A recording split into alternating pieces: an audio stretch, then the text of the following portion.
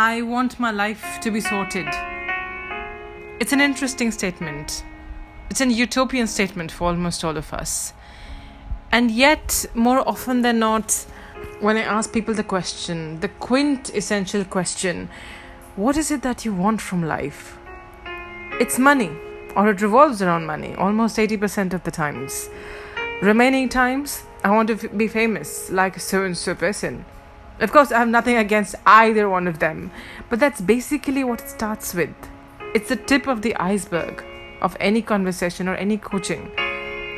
And as I continue to do so, it's a beautiful thing because the conversation trickles down to the fact that they just want to be happy. It's the understanding of that fine line between being happy and being in a state of joy. Life has coached me to learn that happiness is an end goal, but joy is something which is in progress. It's in process. And what is also in process and progress is us. It's our evolution as people with different times and with different phases. And what can give us that impetus or that drive to go towards our happiness or even our joy is freedom. It's the freedom to be what you really are, who you really are. Trade-in. It seems like our lives are all about trade-ins. We trade in our reality for a role, for personal or professional reason, irrespective. We trade in our senses for an act. We give up our ability to feel, and in exchange of what? A mask. We put on this mask, which is a cover. It's a coffin sometimes, really.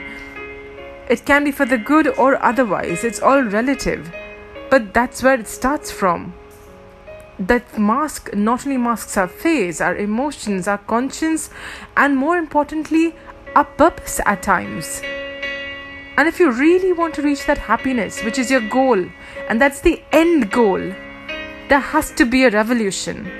It has to be a personal revolution. Because until that's there, it's a blank, dark journey. Because that personal revolution will give you the joy. Your joy will lead to freedom. Your freedom at an individual level, your basic level, and your core. So basically what I'm trying to get to is, it has to happen inside you first. The sorting has to start from there.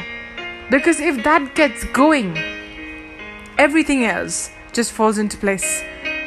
That's where it starts, and that's where pretty much it ends. And that's basically what constitutes life, I believe, at the end of the day. How happy you are and how free you feel. And if you can answer yourself those 3 words, this is me, I am free, or I'm happy, I guess that is, or at least the beginning of getting sorted.